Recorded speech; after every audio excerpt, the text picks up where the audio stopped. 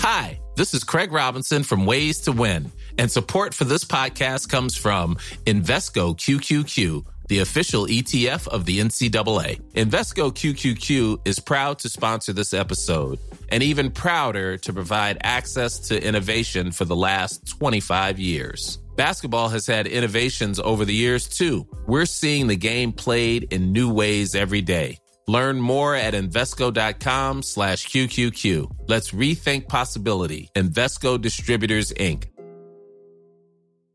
Hiring for your small business? If you're not looking for professionals on LinkedIn, you're looking in the wrong place. That's like looking for your car keys in a fish tank.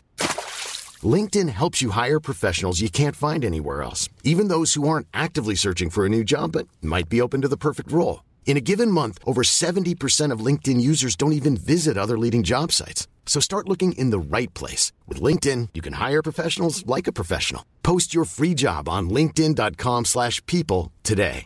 Cool fact, a crocodile can't stick out its tongue. Also, you can get health insurance for a month or just under a year in some states. United Healthcare short-term insurance plans, underwritten by Golden Rule Insurance Company, offer flexible, budget-friendly coverage for you. Learn more at uh1.com. Ryan Reynolds here from Mint Mobile. With the price of just about everything going up during inflation, we thought we'd bring our prices down.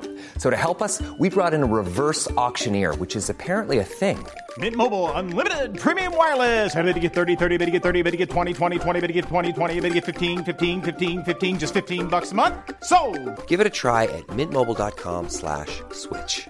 $45 up front for 3 months plus taxes and fees. Promo rate for new customers for limited time. Unlimited more than 40 gigabytes per month. Slows full terms at mintmobile.com. Hi, I'm Daniel, founder of Pretty Litter. Cats and cat owners deserve better than any old-fashioned litter. That's why I teamed up with scientists and veterinarians to create Pretty Litter. Its innovative crystal formula has superior odor control and weighs up to 80% less than clay litter. Pretty Litter even monitors health by changing colors to help detect early signs of potential illness. It's the world's smartest kitty litter.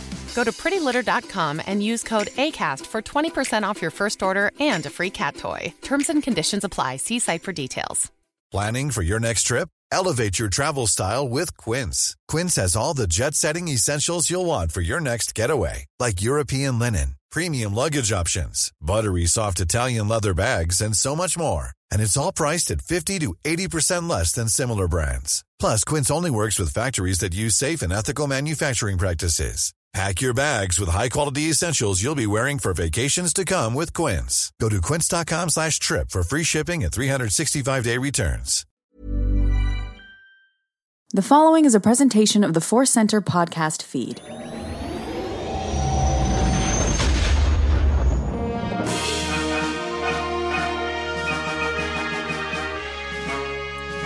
From the center of the galaxy, this is the Force Center podcast feed, and this is our episode, Cues of the Force, quotidian of the Force. No, that's just a fun word to say. It's questions of the Force. I'm Joseph Scrimshaw.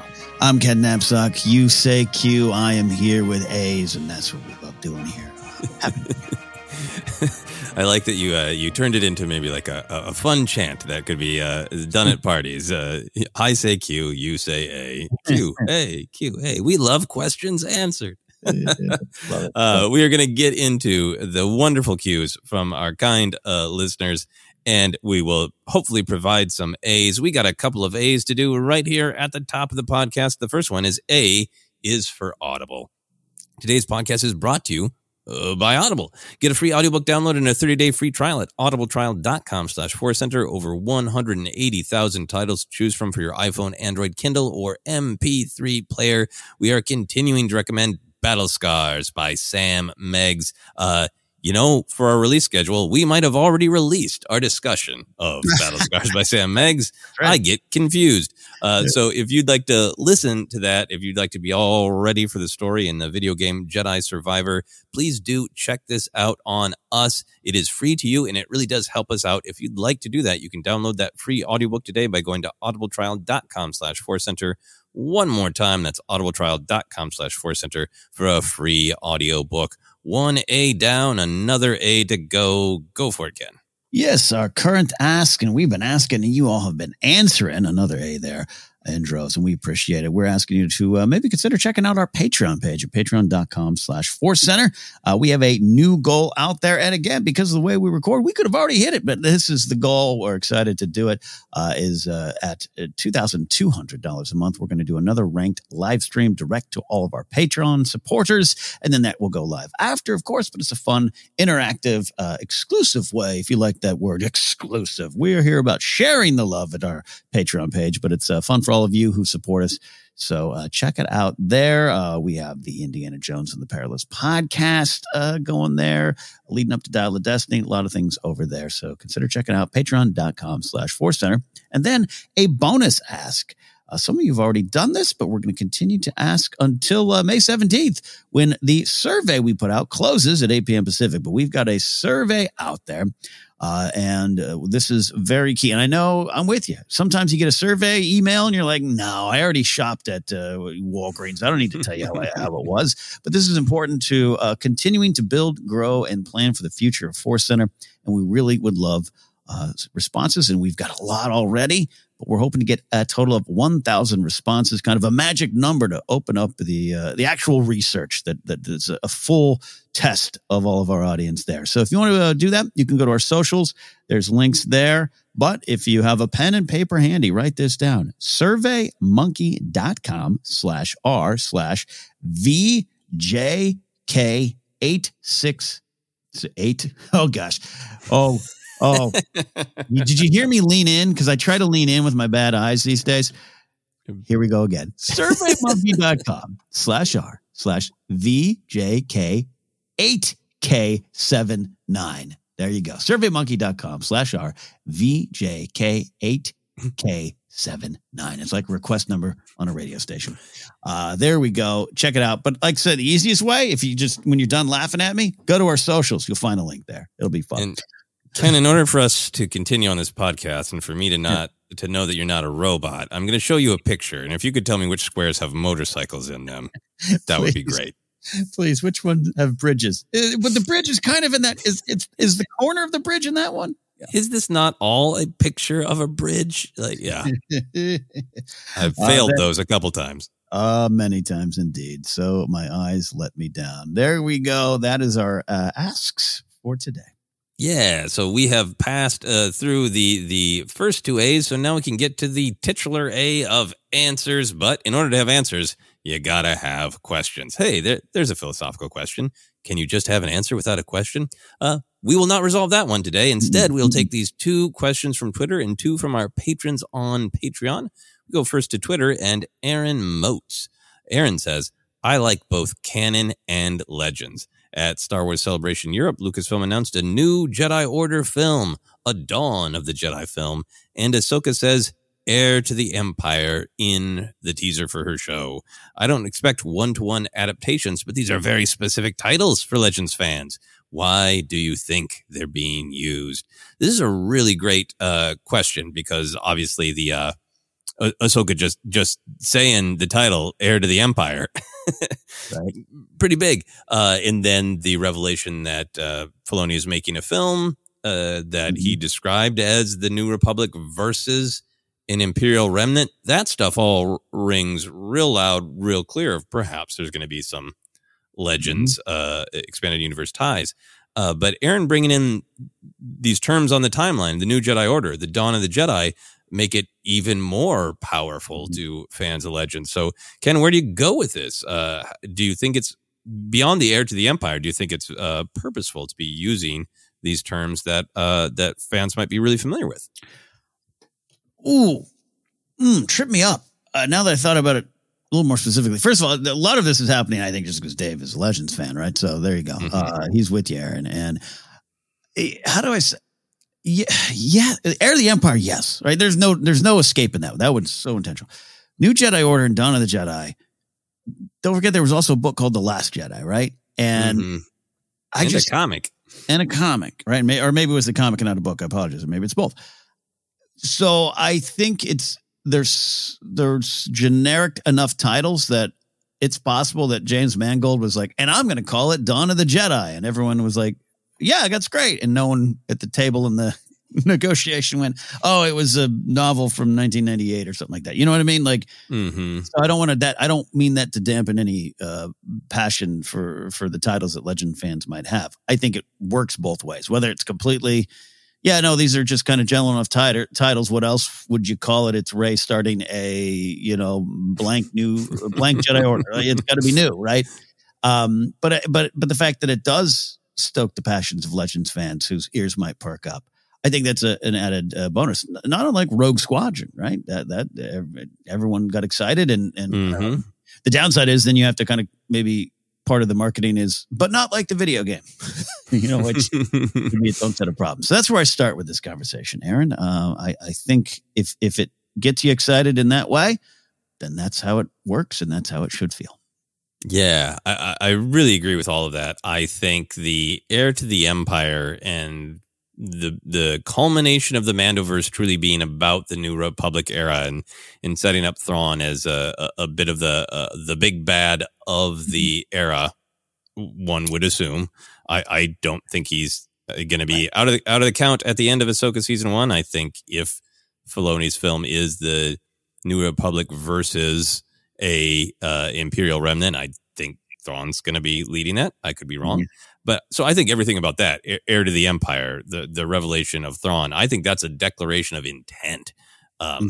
We talked on our news show this week about another interview with Favreau and Filoni on the podcast Dagobah Dispatch, where Filoni was talking about, I'm paraphrasing here, that as a kid growing up, always Return of the Jedi was the end of the story, but really wondering what happened next. And then we jump forward eventually to episode 7, way far in the future, but that means there's all these other stories that have kind of been told, but maybe some of that stuff could kind of happen.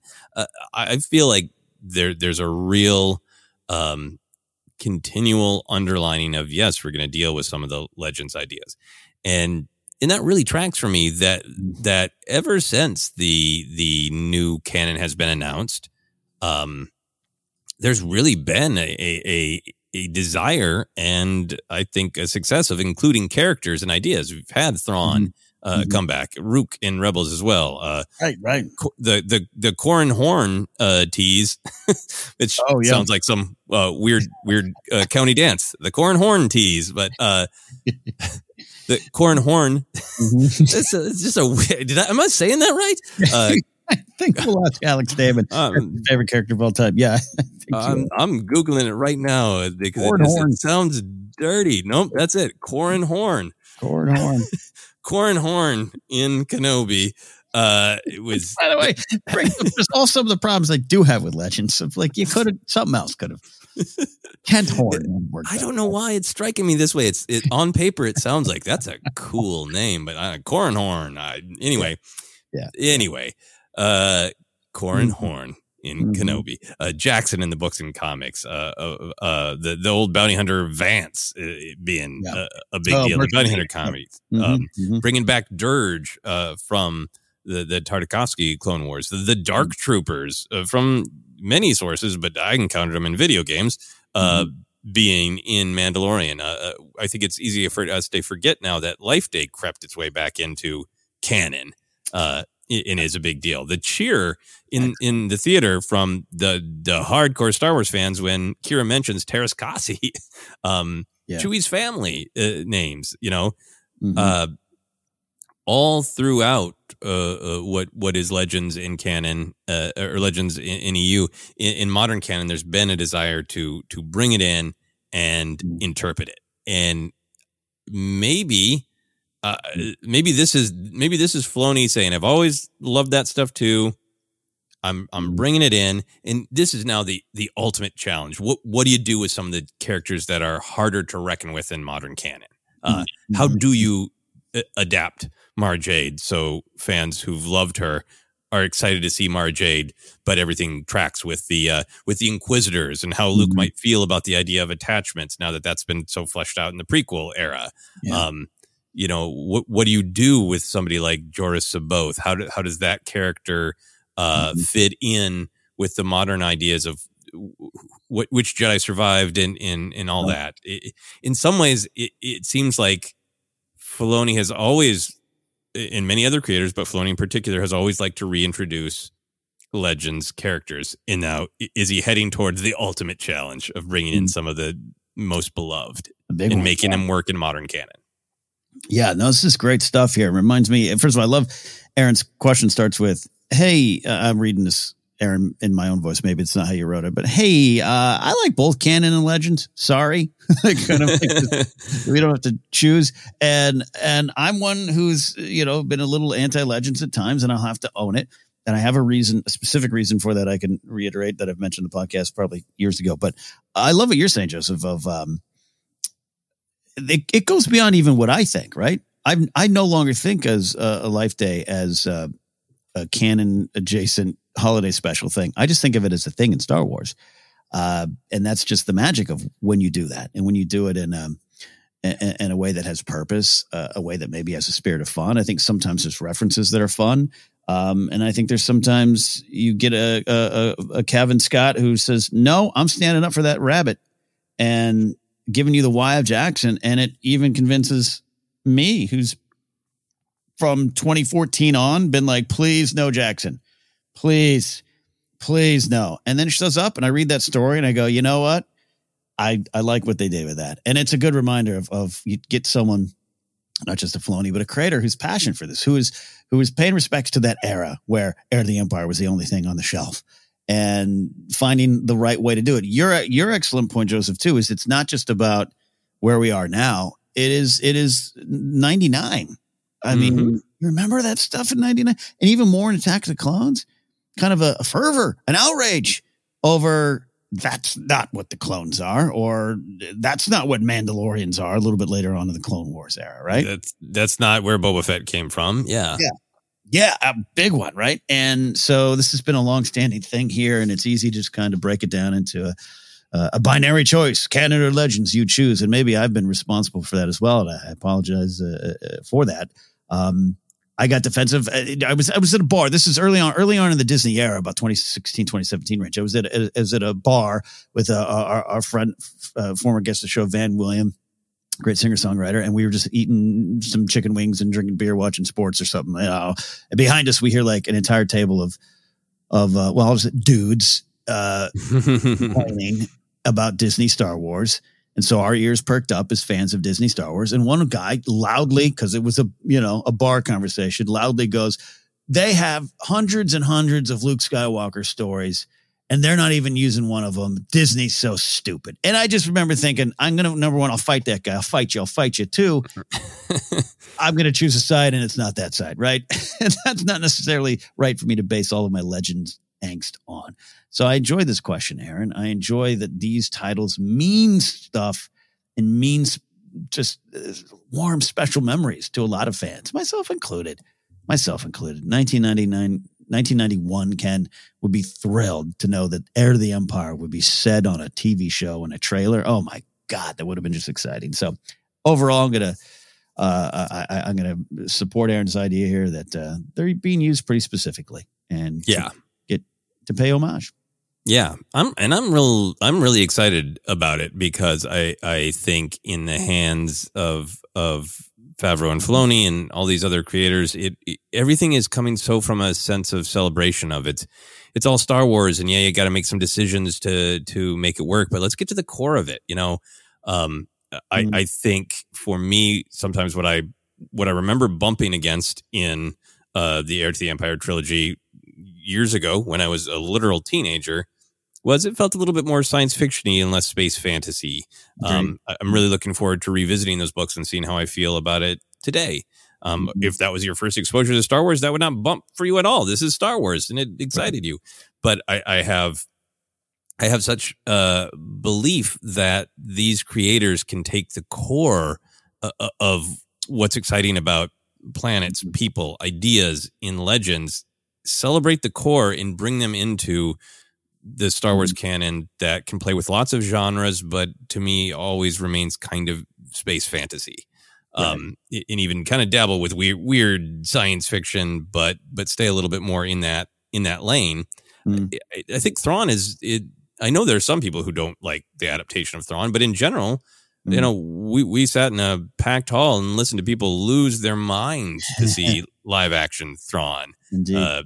To be so happy when the actor came out. Thrawn is, to me, an example of a real success story of bringing a character in, keeping the absolute core of the character, and having a lot of fans be really happy with it. Again, I'm sure there are even some people listening who are like, actually, I really don't like that. That's always going to be the way with Star Wars. But in the big picture, it's not like, you know, toilet flush noise across the fandom to the way Thrawn has been brought in. And I'm hoping for more of that. Yeah. In terms of, you know, the other names, the Dawn of the Jedi, the New Jedi Order, those are on timelines that were put on the screen by this large corporation that really does care about branding. I think there is a part of me that really agrees with you, Ken, of like, well, those are logical, exciting titles for those eras and what's happening. And would you kind of have to twist yourself in a pretzel to not call it a New Jedi Order? Rey is starting the Jedi again. Are you going to call it the fresh Jedi Plunge? It's a terrible example. Fresh Jedi Plunge, a great soda coming straight to you from Lucasfilm. But like, you might need to kind of twist it around to be like, well, why wouldn't we call it just what it is? And like, Dawn of the Jedi is a nice, dramatic, frankly, pulpy title. Are you going to call that, you know, Origins of the Jedi? Maybe. But so to me, there is a part of just like, well, these are good titles for it. But also it says to me, we want to invite Legends and EU fans to be engaged with modern canon. It's expanding. Nothing's going to be a direct one-to-one adaptation. But the spirit of those eras, the spirit of those stories, what might you find in this new storytelling that connects to what excited you about those stories in the past? Yeah, it's not that they necessarily need to do this, but this could be the first time in this modern era where you might have a large group of fans finally feeling like the cap has been tipped at their direction, right? Yeah, I know, I understand. I think even though maybe I disagreed with a lot of it or disagree with the way it was expressed, I totally got that day in April when a lot of things were just erased. I had close friends of mine being like, a little gut punched by that. So if this helps in any way, the danger is still, like you even said with the Thrawn thing of, well, that's still not my Thrawn. That could happen. You know, that's not my Dawn of the Jedi. Totally. But I think you have someone like Filoni who's always Clone Wars. Clone Wars is just full of that kind of stuff, of Legends tips of the cap. So it could be a good thing, all a good thing, I think. And so is Mandalorian. I mean, I think the entire journey of, well, the Mandalorians they were presented as a creed. Now then Lucas is like, no, actually some people live on the planet Mandalore, surrounding planets. And then that whole idea of creed comes back. That's a celebration of different perspectives and how they can work together. Yeah, indeed. Yeah. Exciting times, very exciting times. You know, we've often heard from Legends fans, and I'm really excited for Legends fans, and I hope they get to feel some more joy from all of this. And I'm excited to finally revisit those books. Just a few things to catch on. 5 or 6 High Republic books for me to catch up on, and then right in. All right, we're going to move on to our next question. Comes to us again from Twitter from A. Sunil. Sunil says, Space Dads. Addressing Ken and I, which I'll take it. Space Dads. Ahmed came back, so why not Jake? No one got punished by prequel hate more than him. I'd love to see it. Curious on your thoughts. Thanks, y'all. Thank you for the great question. This is, I think, an important question and a difficult question about Jake Lloyd. Ken, I know you've talked in the past about your hope for Jake Lloyd to possibly return. What are you feeling now in the wake of Ahmed Best has returned in many ways? He came back to voice Jar Jar, took a little break during the Clone Wars, came back and continued to voice Jar Jar and got some great stories in the Clone Wars, and then Jedi Temple Challenge, and then this great triumph of being Keller and Beck live action, the kind teacher who rescued Grogu. So we're really in this warm wave of Ahmed Best appreciation and celebration. Where does that leave you with Jake Lloyd? I'll pull back the curtain a little bit. I've been trying and at times struggling to get maybe a piece of Force Center media out on YouTube addressing this, and maybe I'll still do that. The struggle has been I want this in the worst way possible, but I think it's time. It's been time. I think he'd be so well received, but the reality is I don't know if he's in that spot because a lot of the unfortunately public struggles he's had, some of them legal and all that stuff. But if you read it more, there was some mental health issues and some stuff he's working to get out from under in his family. The last public post from his family was a good one. And I think you're right. This question is touching on, it's certainly not a competition between the two of them. Who was affected more? But that's not how the question was meant. But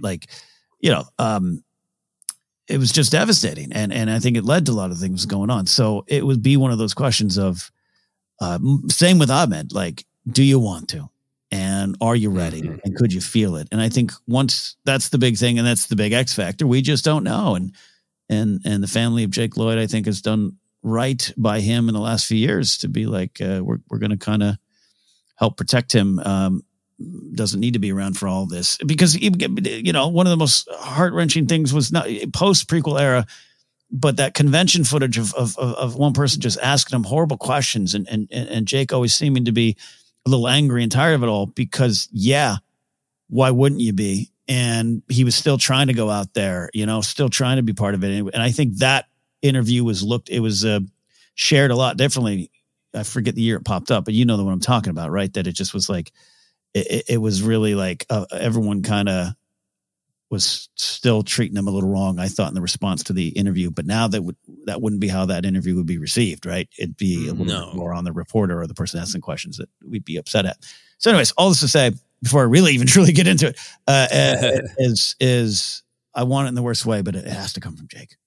Yeah, I think that's a big part of it for me of, I want whatever is best for the human being, Jake Lloyd. Mm-hmm. If he was in the right place and he wanted to appear at a convention, great. Mm-hmm. Then that would be great. But it for me, it is all about what is best for this human being, because this human being was treated horribly as a human being. Of the amount of people not being able to separate the art from the artist, particularly when it's a child, at the time, and that's no excuse, right? It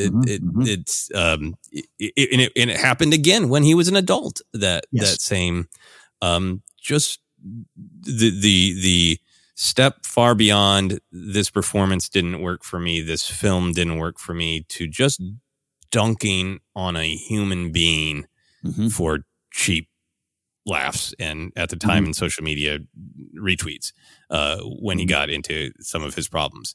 So so it's got to be about the human being, and I think I'm trying to find the exact right words for it. When somebody asks me, do I want it? Me? Yes, I want it, but I don't want it to be about me.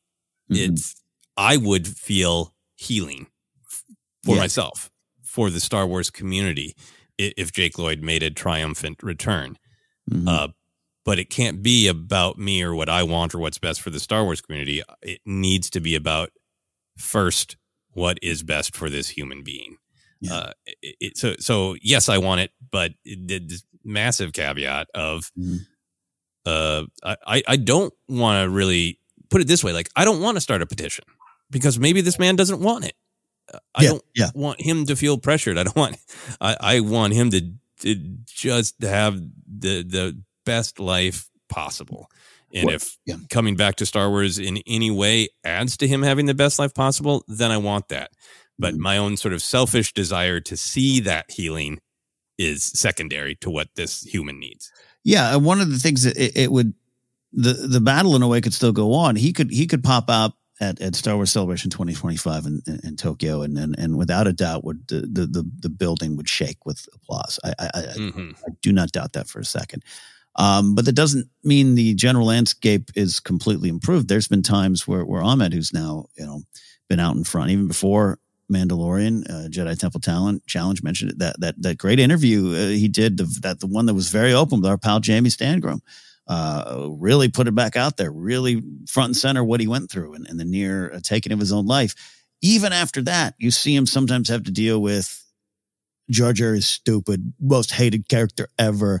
And he's been responding with such grace, but also fighting back in a way. One of his comments, I remember I seen on Instagram of like, see right there where you said, the most hated character ever. Like, why is that even part of this conversation? Right. Yeah. So that would be something to consider too, Jake's not on social media, all this stuff, but like it would still, so is it even, how much value is that? You get a big endorphin rush. There's probably some emotions. We saw Hayden crying at Celebration, right? Because he didn't go through it as much, but he went through some of that time, some of that stuff too. To feel that, you felt that emotion from him. It would be great, but yeah, then is it still worth it? Is would be the question. So this is something we can't answer. We can only wonder. But yeah, man, I want to be there if that happens. Yeah, no, absolutely, and I think. I did more looking into the story of Jake Lloyd than I have in previous times, and I think there's some things about the timeline of his relationship with Star Wars that have maybe gotten a little bit of twisted in just sort of popular knowledge, popular imagination. Right. He did conventions up to 2014. Right. He gave some quote in around 2011, 2012 about, wanting to be done with Star Wars, and those things really, really got promoted. But if you look at it, some of them are like the tabloids from Britain, right. that really promoted that. He continued to be engaged, going to conventions. If you go on YouTube and search, you can find interviews with him, friendly interviews where he's happy and joking and discussing Star Wars. I didn't watch them all because I was doing this research this morning and I didn't have time, but there are good, solid YouTube interviews with Jake Lloyd as an adult. He'd move on from acting, but he was still at Star Wars conventions. He was working as a film editor. I found his actual Facebook page, just Jake Lloyd's Facebook page. And one of the last posts is that there's an interview he did in 2014 where he's December of 2014, where he's still talking about Star Wars and reacting to the episode 7 trailer. And I didn't get a chance to listen. I don't know what the tone of that interview is, but he posted, this is a really great interview. This is a really great talk. So as late as 2014, he was still engaging. He was done acting, but he was still talking and engaging with Star Wars. And then the traffic incident, the chase, the arrest happens in 2015. His family gives some reports, and the most recent thing I found is from his mother as recently as 2020, saying that he was diagnosed with a form of schizophrenia and that he was deeply affected by the death of a sibling. That he's not in a facility right now, that he is living close to his family and working on his health. So I think I wanted to lay that out because some of that stuff I didn't know. I had the picture that he kind of walked away. Yeah, right. I knew he stopped acting, but I didn't know as recently as 2014 he was engaging with Star Wars and that he was giving interviews where he talked about Star Wars, but also talked about what else he was working on and why. I guess I have no reason not to doubt what his family says, but that is also just like the only point of reference we have. The human himself hasn't made any proclamations in a while. So I think it made me happy to see some later interviews with him as an adult sharing his experiences, and I just deeply hope that he is happy. And because he deserves that after everything that he went through. Yeah. Both as a child and in 2015. And I think that's the other thing for me to just, I think social media and the Star Wars community and the pop culture community has evolved a lot, even since 2015. It's getting to be a while ago now. Yeah. But I remember when he was arrested and there was the mugshot. Mm-hmm. Everybody had to make their joke of, now this is pod racing. And you know what? If this was a fictional character, that'd be a funny joke. It's a funny contrast to have, you know, a young child who's into racing and then have some hard times in life. Like, great. I understand the instinct, but the fact that that level of cruelty toward a human suffering hadn't changed since 1999 to 2015 really affects me. You know, I'm not a saint. I've made some jokes on social media I'd probably take back. I think I used to see Hollywood is more on top, like, what? It's Hollywood. Everyone there is powerful, so they can take a little ribbing.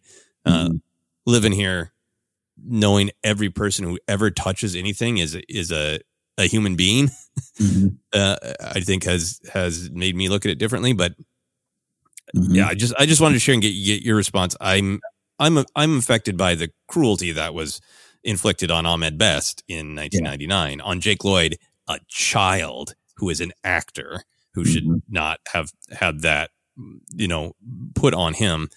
But it didn't change any by 2015. Yeah. It's really frustrating and upsetting. And I think it would be different today. And I really hope it would be different today.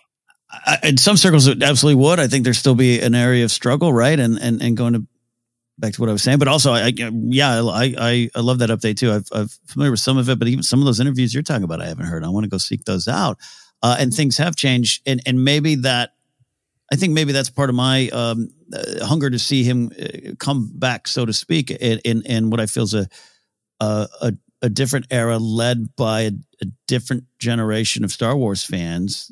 The prequel generation has probably a different appreciation for him. And as the conversation changes, by the time this is released, you'll have seen Return of the Jedi in theaters again, so to speak, on re-release. Talking to our pals, we often do. We mention him a lot. Our buddy Ken Plume, Force 5, check him out. He went to Return of the Jedi screening and told me, he goes, it's so weird to, in a good way, he meant it, like the stuff that we used to scream about, or our generation, or the pop culture punditry that was dominated, that the conversation was dominated by prequel hate, or, that kind of the special edition hate. I was in the screening and people cheered when Hayden showed up. People liked Jedi Rocks, and the generation that's changed. I'm just talking about in Star Wars. So I think now this could a path to Jake being brought back to this era, just as a person who comes out on a stage and waves, even doesn't need to necessarily appear in a show, begins with a reevaluation of what he did bring to that role.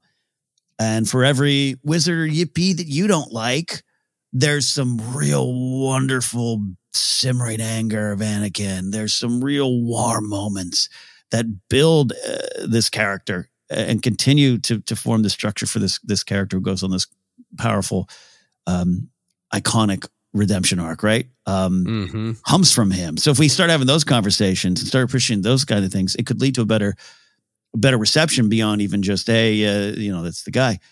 Because I think that's part of it with Ahmed too, where I know Jar Jar's not going to be favorites for a lot of people, but you start to get what he means. I, and Jennifer, we talk about the why of Jar Jar. Chuck Wendig writes that wonderful Aftermath piece.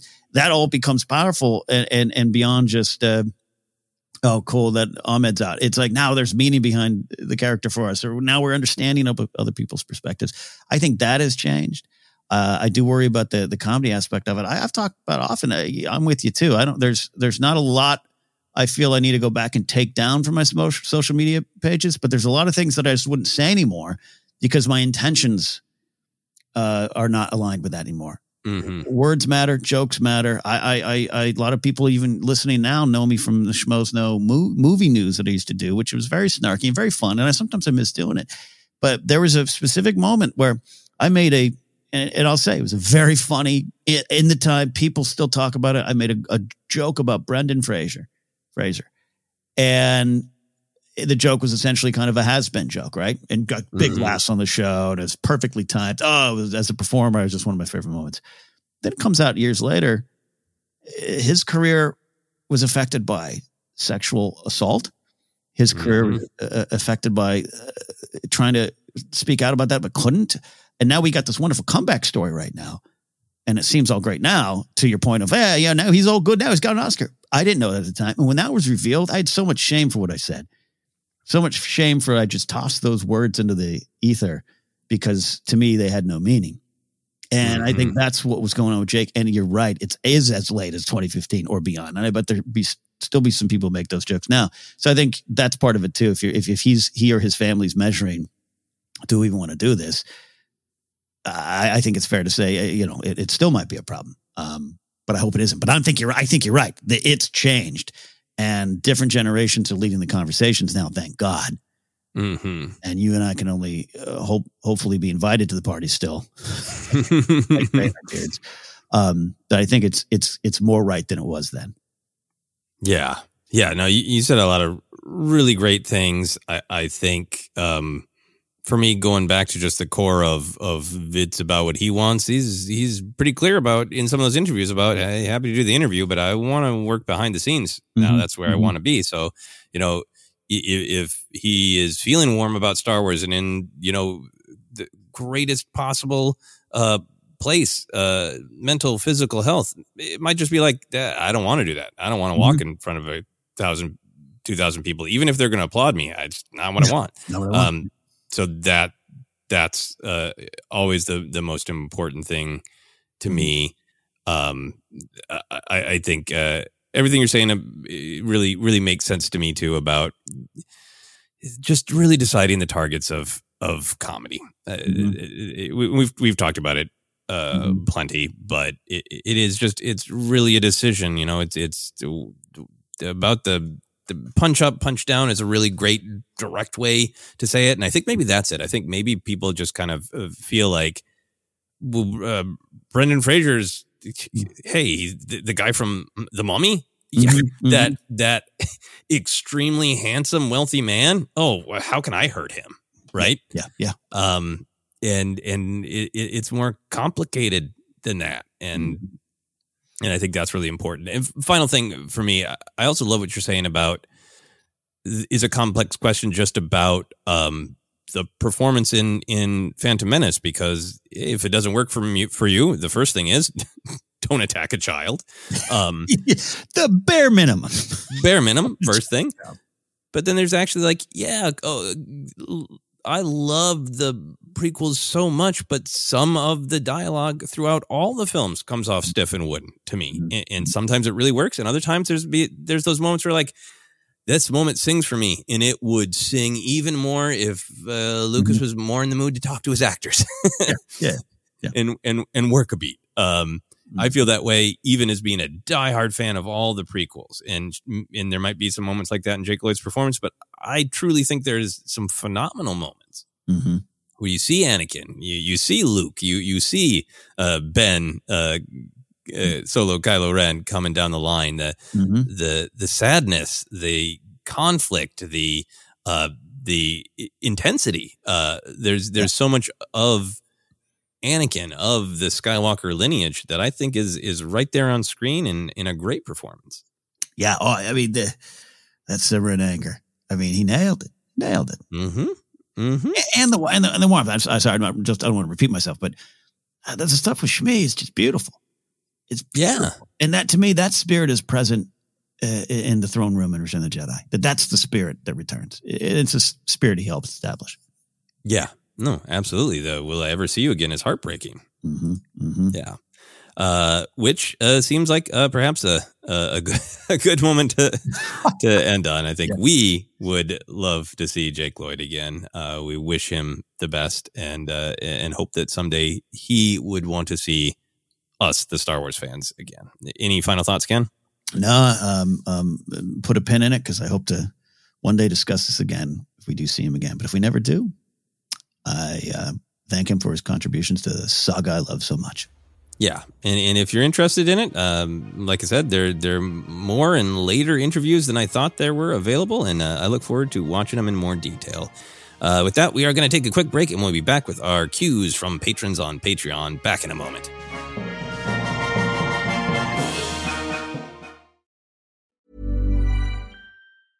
Mother's Day is around the corner. Find the perfect gift for the mom in your life with a stunning piece of jewelry from Blue Nile. From timeless pearls to dazzling gemstones, Blue Nile has something she'll adore. Need it fast? Most items can ship overnight. Plus, enjoy guaranteed free shipping and returns. Don't miss our special Mother's Day deals. Save big on the season's most beautiful trends. For a limited time, get up to 50% off by going to BlueNile.com.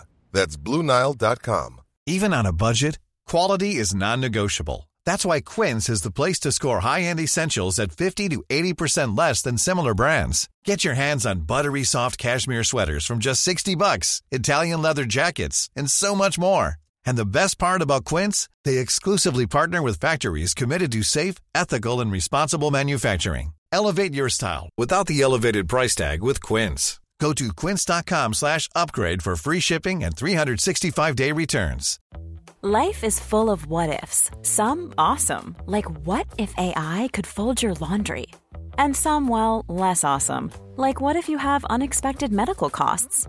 United Healthcare can help get you covered with Health Protector Guard fixed indemnity insurance plans. They supplement your primary plan to help you manage out-of-pocket costs. No deductibles, no enrollment periods, and especially no more what-ifs. Visit uh1.com to find the Health Protector Guard plan for you.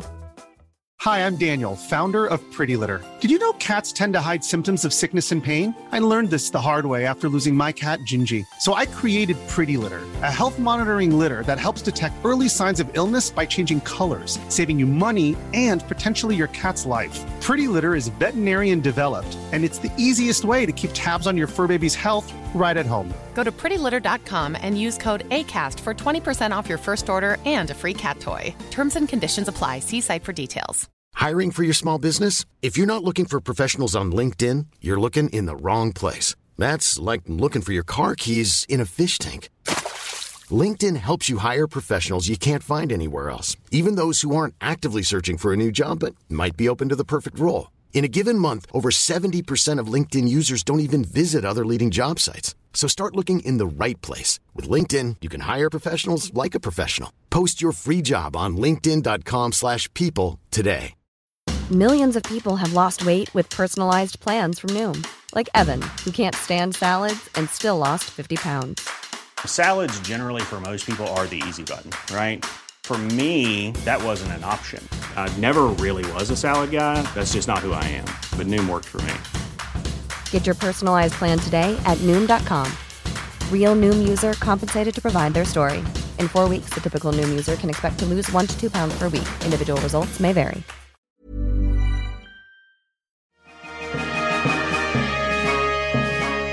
And we are back for 2 more cues. These next 2 come to us from our patrons on Patreon.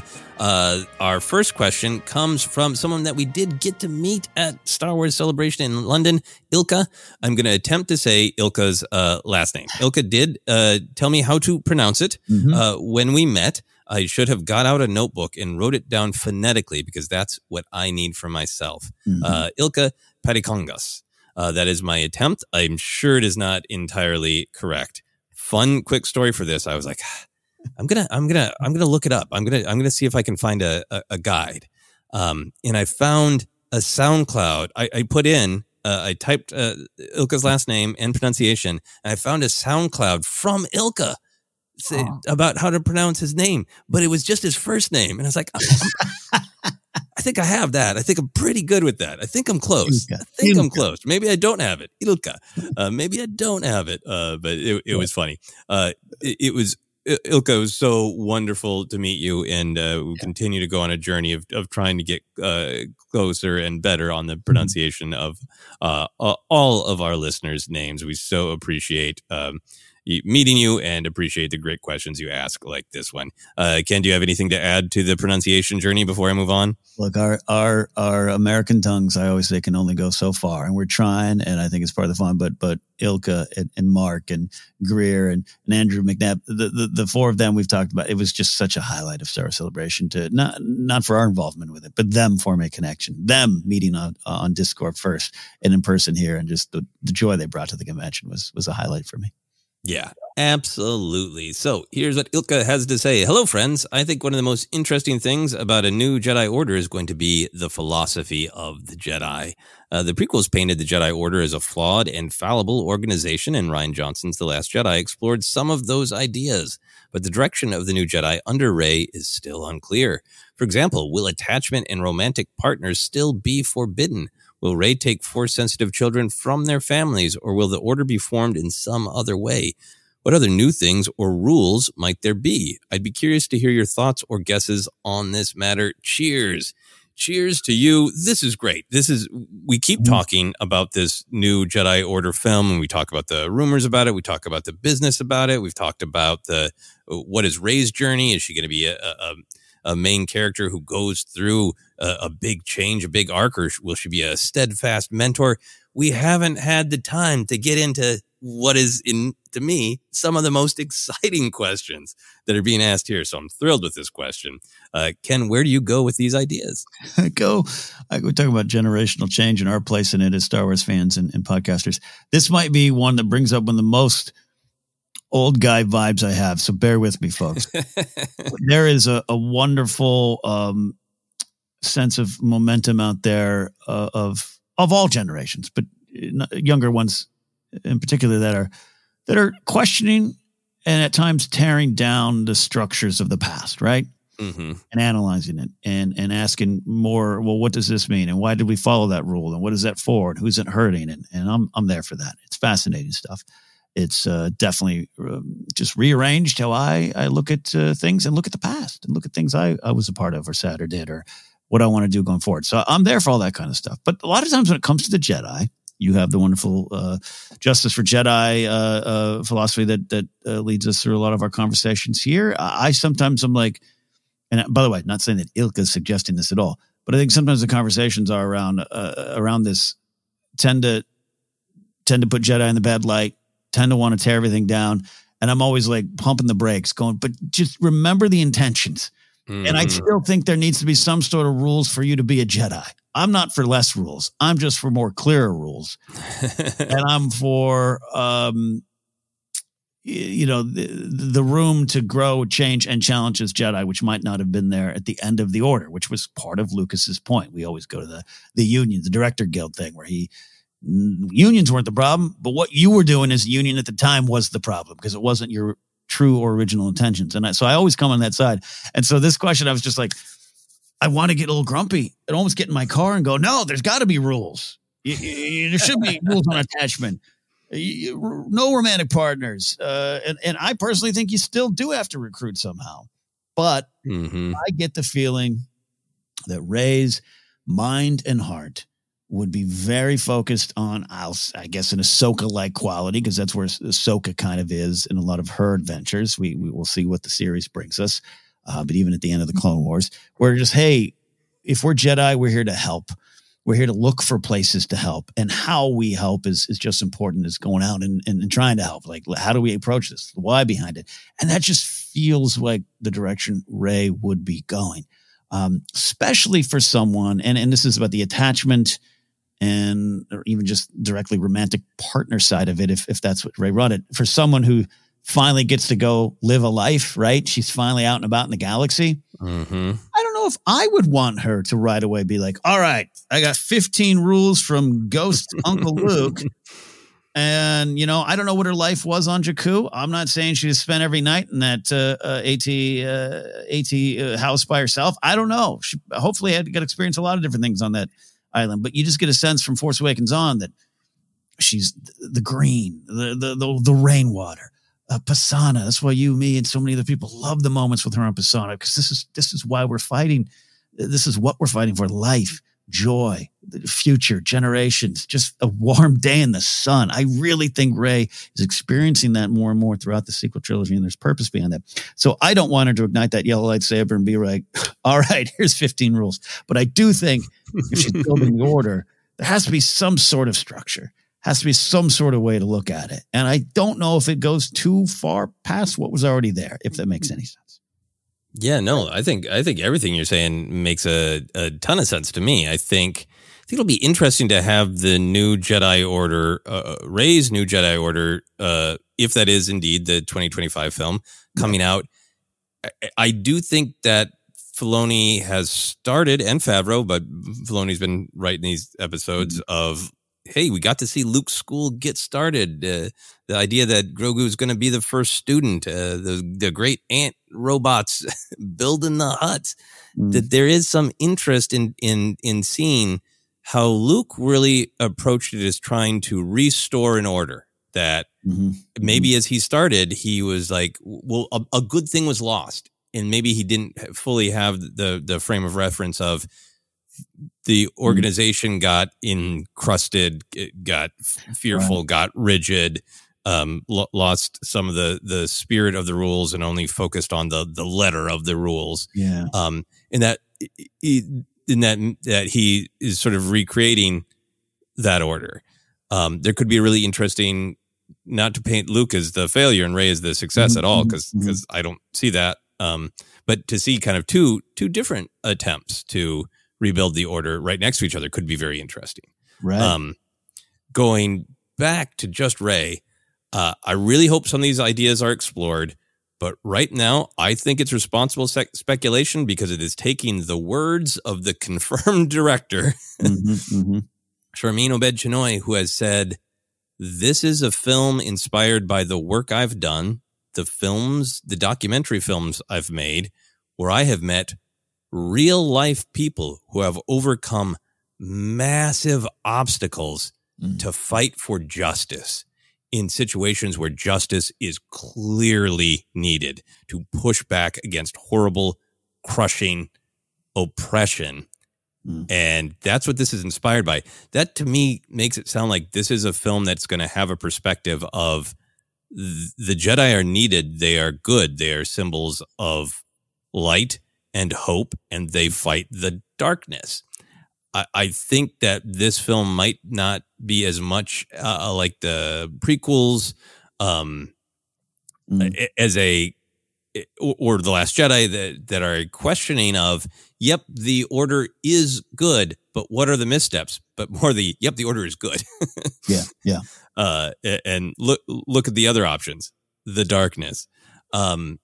So I'm excited, speculating, hopefully responsibly, that it is more of a justice for the Jedi story. So I start from that point. I did see I can't even remember where it was because I was in a TikTok. It was some red carpet type thing during Star Wars Celebration where Kathleen Kennedy was asked about the film. And Kathleen Kennedy had an offhand quote about, well, Rey's got those Jedi books and she's been learning from them. And who knows if that's an off the cuff thing or if that's actually a part of the discussion and the story development. But I really like this idea that Rey has picked up from Luke some of the doubts, some of the missteps, some of Luke's particular lesson of ego and hubris and overconfidence and holding on too tight and trying to make everything perfect. Those are some of the lessons that she got directly from Luke. Well, she saw herself the absolute core need for,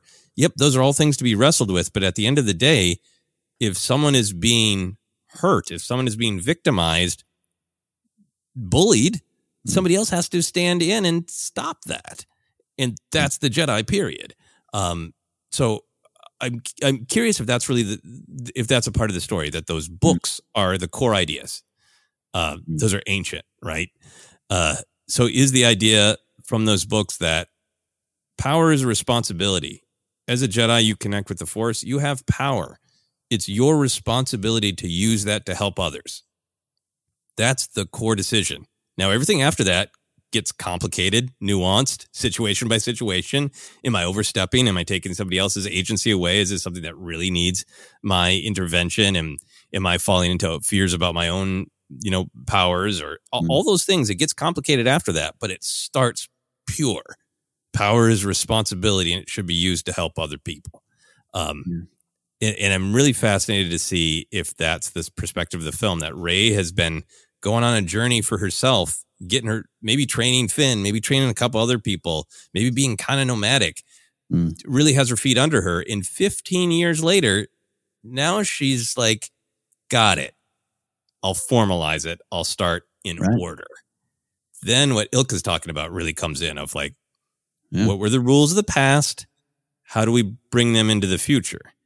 And when I think about it, I get excited about how much of Rey's story is going to be continued. How does she feel about attachment given her life journey? A huge amount of her journey in the sequel trilogy is she wants family. Yeah, she knows the value of connection. What she needed to be strong enough herself to stand up and stop Palpatine was reaching out and feeling connected to all the Jedi who have come before and hear those words of encouragement. She needed to find out what this connection with Ben is. She's part of a dyad. She adopted a family name. Her relationship with Finn gave her great strength.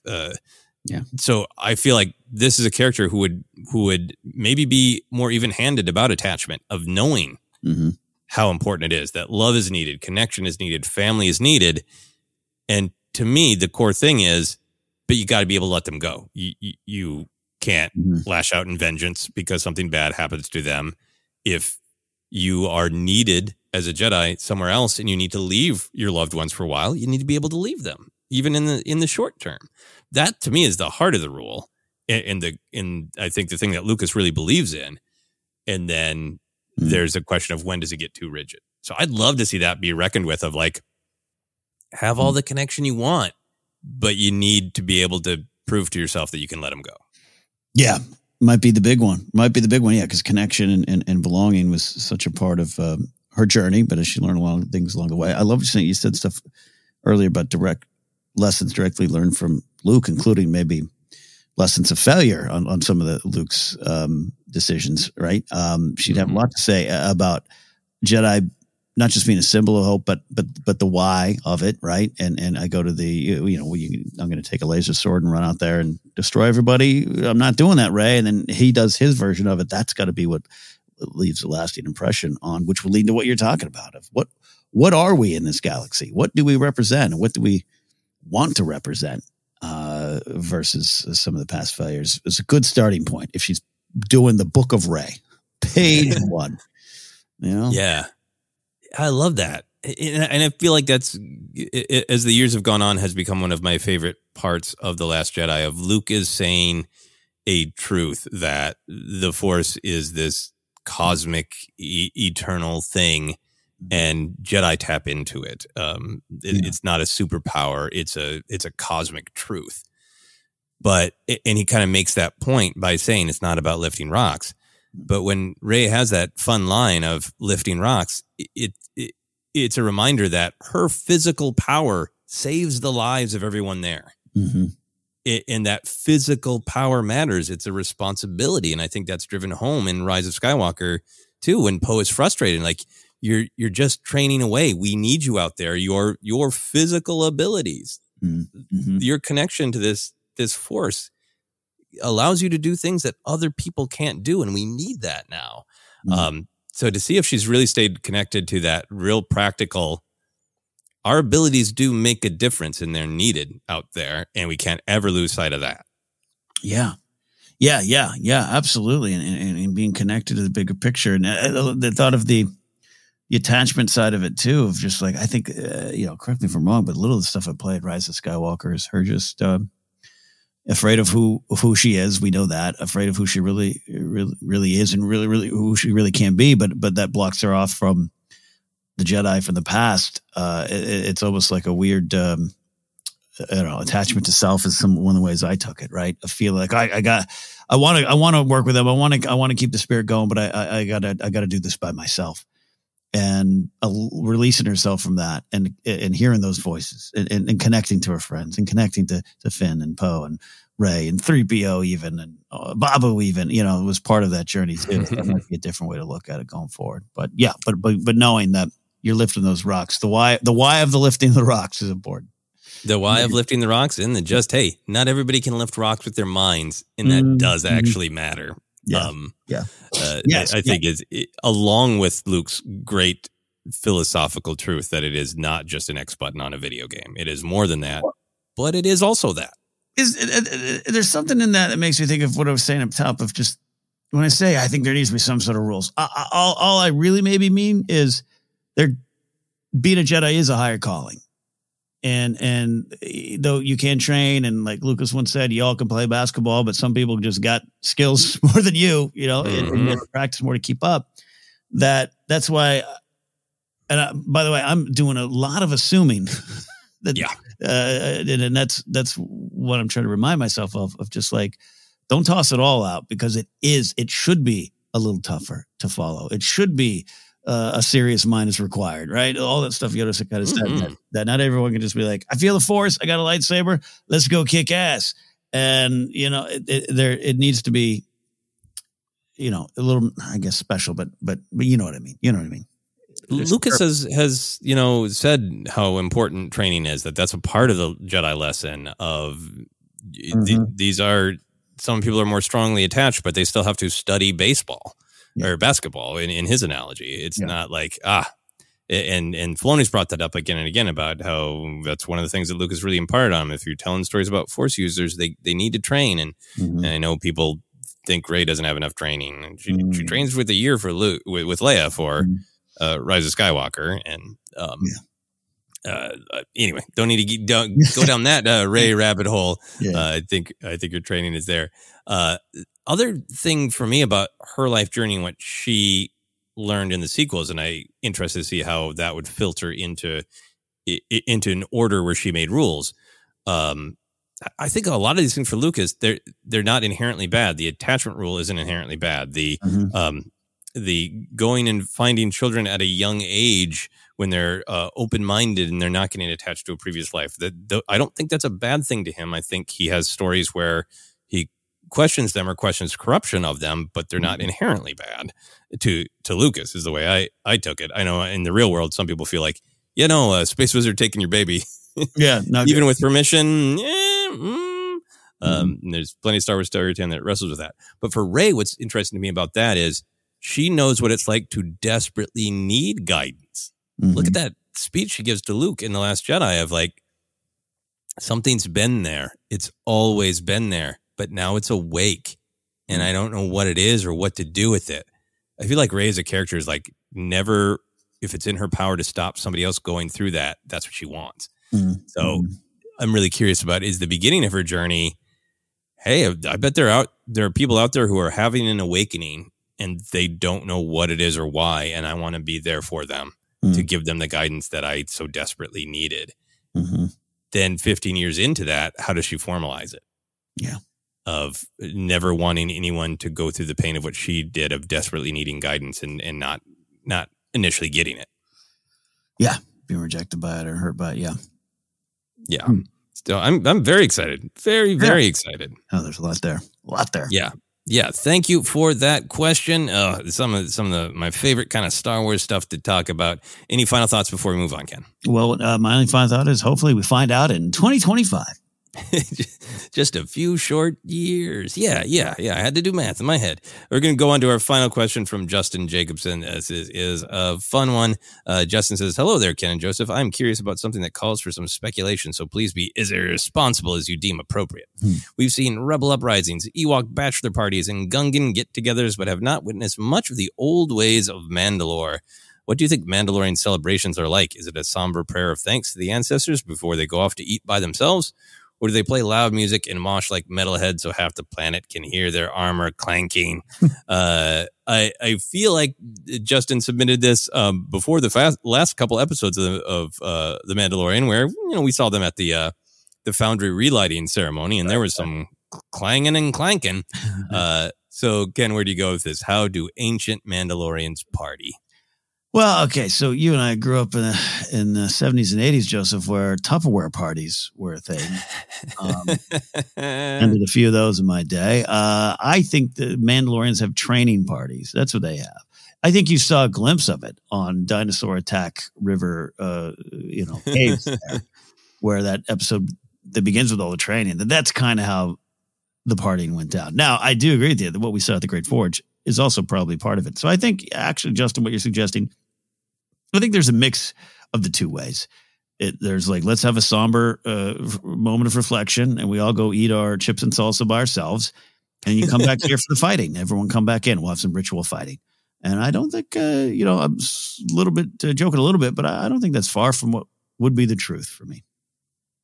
Yeah, I would definitely agree with that. I think that, based on the Mandalorians' applause system of bashing their Beskar fan bases together, which we saw when Ragnar was rescued and then when the Great Forge was relit, that feels very traditional and very, very loud. And we also did see that they've got drums in the ceremony. That's true. That we see on Dinosaur River Island planet.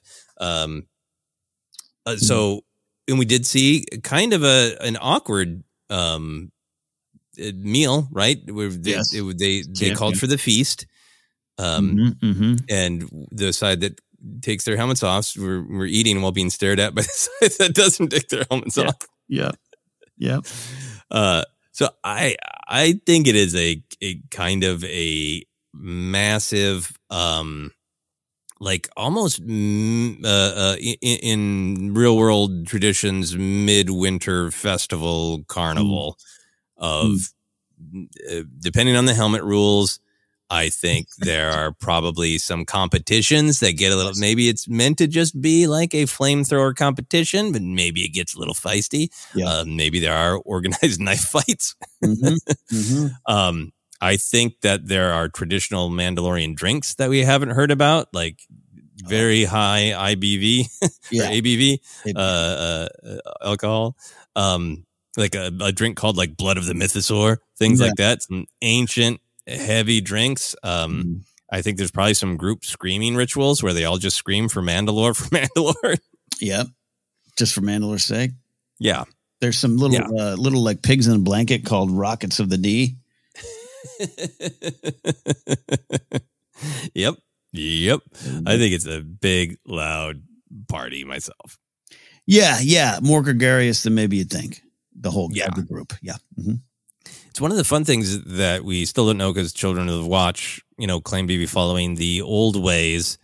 And they seem to have extremely detailed rules. We joked about, I love when you're in a hunting party and you all have to go off to different places to take your helmet off and eat alone, the leader of the hunting party gets to stay by the fire. Like that's some serious pedantic level of rules. So I feel like they might have a long list of exactly how the party goes. Yeah, exactly. And at exactly 3 hours into the party, somebody says this poem. Yeah. I do think all of this started to change, and maybe there was a breaking point when at one point, maybe on Mandalore, Sundari City, there was a party and someone's like, you know what? Nuts to this. Everyone take your helmets off. And those that did went that way, and then the others went the old way. Oh, I like that the helmets got taken off because the party just got too wild. Too wild. Yeah. Love it. A very fun question. That is it for our cues, but we do have a Power of the Light Side segment. If you're a patron on Patreon, we put out this call for submissions. Just look for the posts page and scroll down to the picture of Obi-Wan Kenobi smiling at the Skywalker twins and let us know your entry of just something in Star Wars that makes you feel happy. Here is an entry today from James Pasqualucci. James says, hello there, Force Center. For my Power of the Light Side, I wanted to celebrate a piece of Star Wars that has great significance to me, the Clone Wars Season 1 trailer. I never dreamed we would get anything beyond the original 6 films, but I always wondered if there could be more to this galaxy I cherished. I did learn about Legends, but I just did not gravitate to it, so I just put it out of my mind.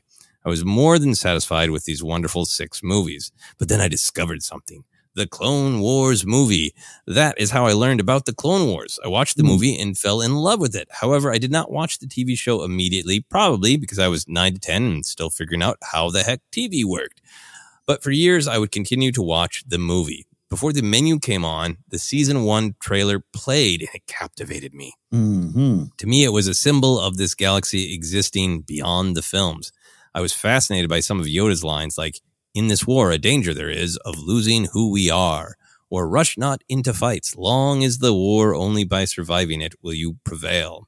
I love the banter between Anakin and Obi-Wan and Ahsoka. I was thrilled to actually see Dooku and Grievous talking together and thinking what Dooku meant by saying there was an ongoing stalemate in the war. I was terrified to see Ventress looming over Luminara and saying that all Jedi must fall.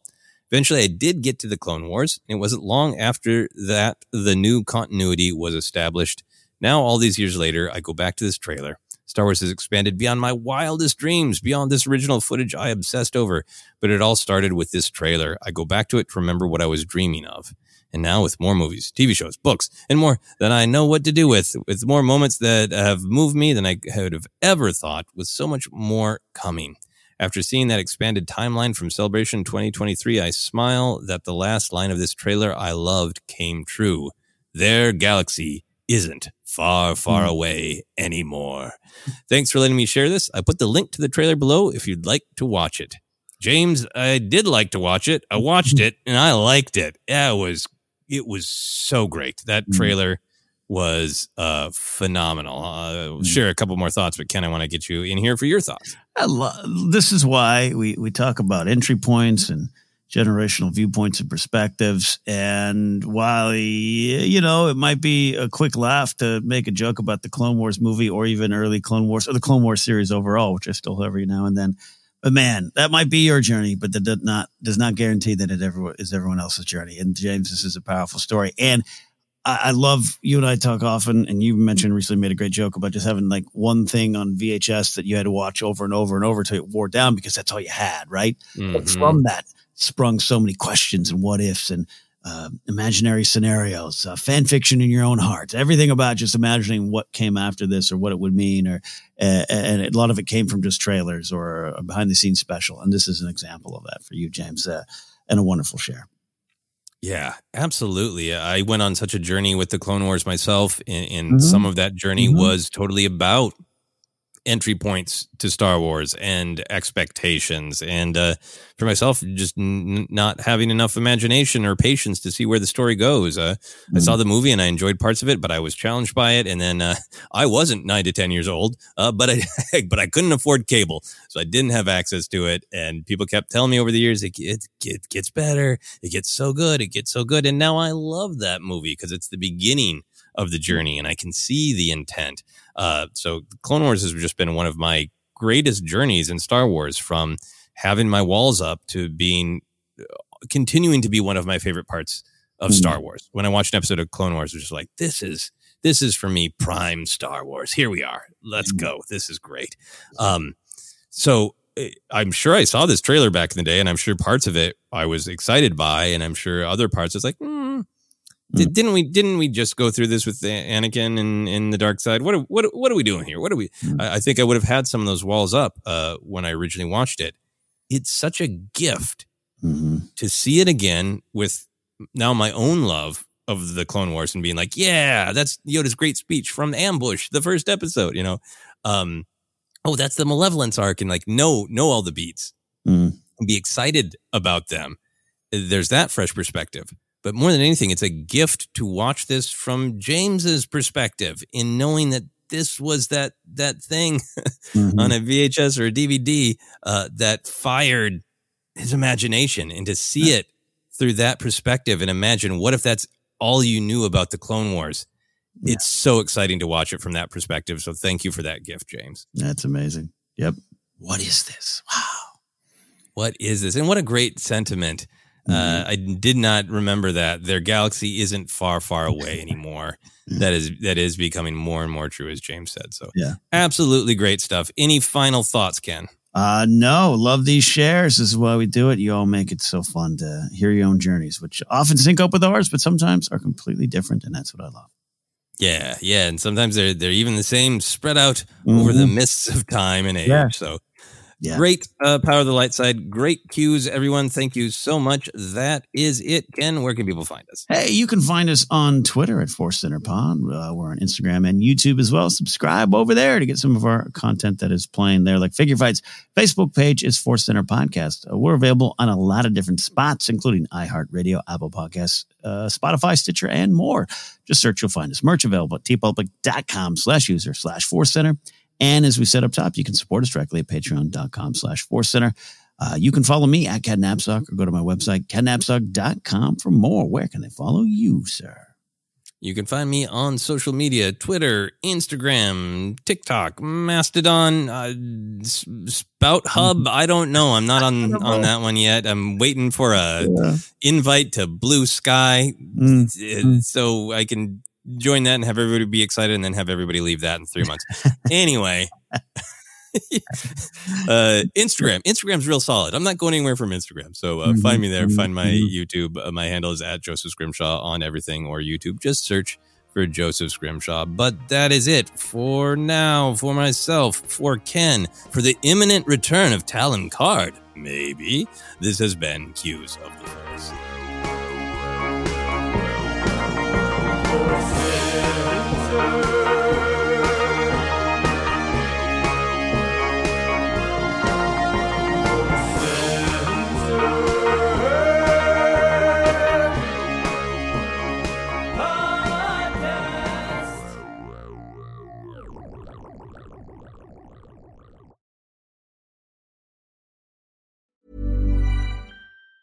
Hey, it's Danny Pellegrino from Everything Iconic. Ready to upgrade your style game without blowing your budget? Check out Quince. They've got all the good stuff, shirts and polos, activewear, and fine leather goods, all at 50 to 80% less than other high-end brands. And the best part? They're all about safe, ethical, and responsible manufacturing. Get that luxury vibe without the luxury price tag. Hit up quince.com/upgrade for free shipping and 365-day returns on your next order. That's quince.com/upgrade. Hi, I'm Daniel, founder of Pretty Litter. Cats and cat owners deserve better than any old-fashioned litter. That's why I teamed up with scientists and veterinarians to create Pretty Litter. Its innovative crystal formula has superior odor control and weighs up to 80% less than clay litter.